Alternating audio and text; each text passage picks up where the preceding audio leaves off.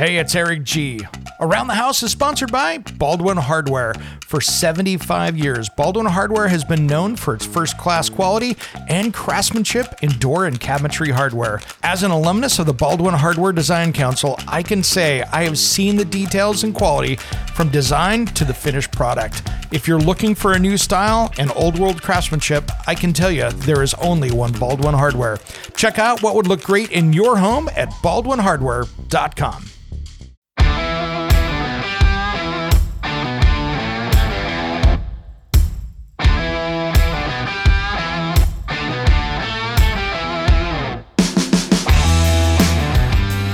It's Around the House. When it comes to remodeling and renovating your home, there is a lot to know, but we've got you covered. This is Around the House. Welcome to the Around the House show. This is where we help you get the most out of your home through information and education. Thanks for joining us today. Hey, if you want to find out more about us, head over to aroundthehouseonline.com. And if you want to ever catch the show early, a couple days early, become one of our insiders, and you can do that. Just head over here in the show notes or head over to aroundthehouseonline.com. Well, today I wanted to talk about some stuff that I found sleuthing through the interweb. And I'm always kind of looking to see what new building code changes are going to be for next year. And this one raised a bunch of eyebrows for some people. And for some people, it concerns them. Some people it doesn't. But I just wanted to let you know it's out there so you can be more informed. I'm seeing a bunch of building code changes for the International Building Code that is going to require a lot of new appliances to have grid integration.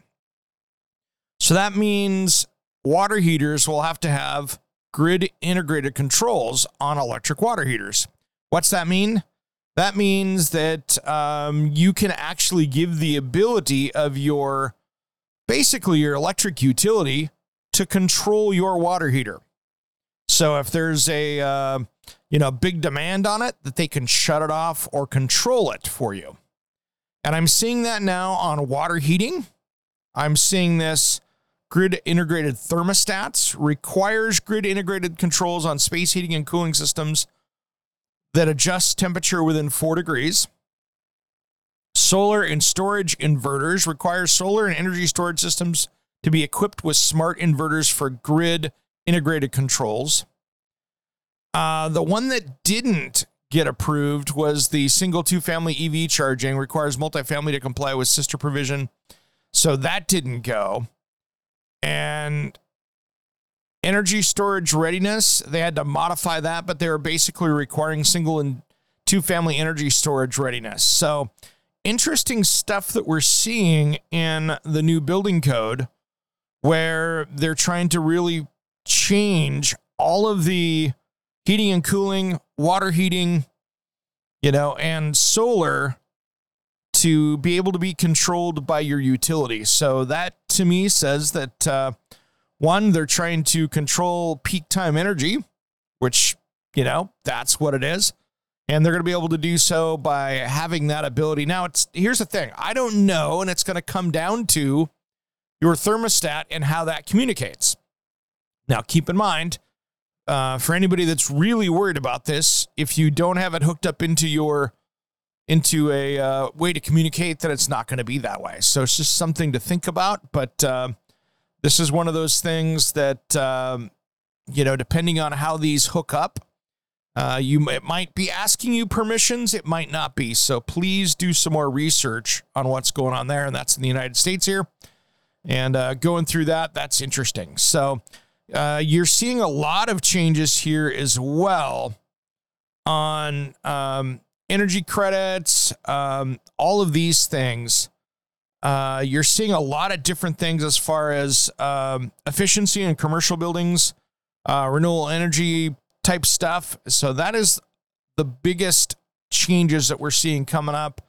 Their proposed changes for 2024. So just something to be keep your eye on. I don't think I see anything else in here that's really big. They are seeing that leak testing needs to be done for duct HVAC controls. There's a bunch of stuff that's kind of minor stuff in there, really, that's not. But Anytime that you do system sizing, you need to, if you're changing the alteration of that system, the new equipment has to be sized based on those alterations. So little things like that, but that's really the big part of that. So keep in mind that this is something new coming. Looks like to water heaters and heating and cooling. A lot of them already have that, but it's something that they're going to be forcing in building code for 2024. You know, there are a couple other minor details that I'm seeing that have popped up here in the IRC for 2024. It looks like it's going to go through.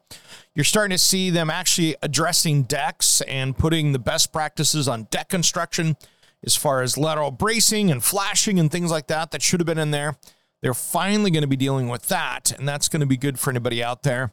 And then there's a lot of other little things that are going on, like ceiling heights in older homes, not having to little grandfathering in there. So you might be able to use more of those spaces, like in a basement that was unfinished, that it's just not cost effective to dig out to get to the minimum height.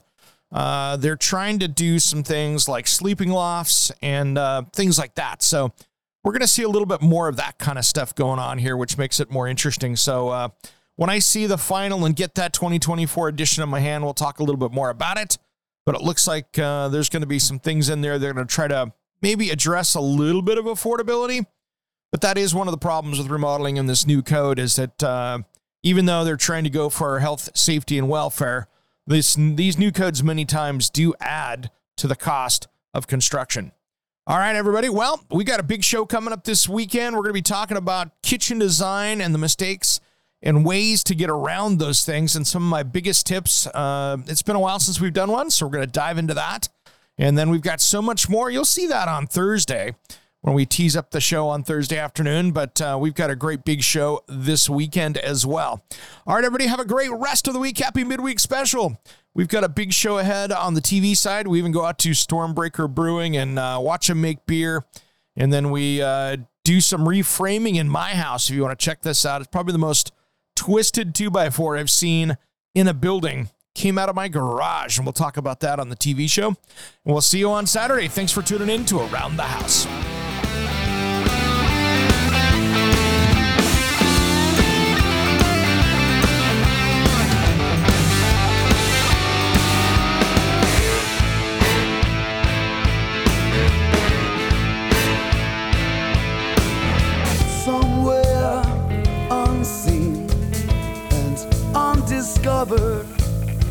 Anywhere beyond the mean, life is a love song, let's be lovers. We're all over the radio, take my hand, I know where to go. All over the radio with you. Hey, it's Eric G. from Around the House. Are you planning a decking or siding project this year? If you are, you've got to check out my friends at Millboard. Millboard is a completely different kind of composite decking and cladding that enhances outdoor spaces with enduring distinction. Hand-molded from the finest oak, it realistically mimics the natural grain and color of premium hardwood. If you're looking for something that doesn't look like plastic and instead real wood, check out millboard.com. Make sure and check out that interview we did just a few weeks back. That's millboard.com.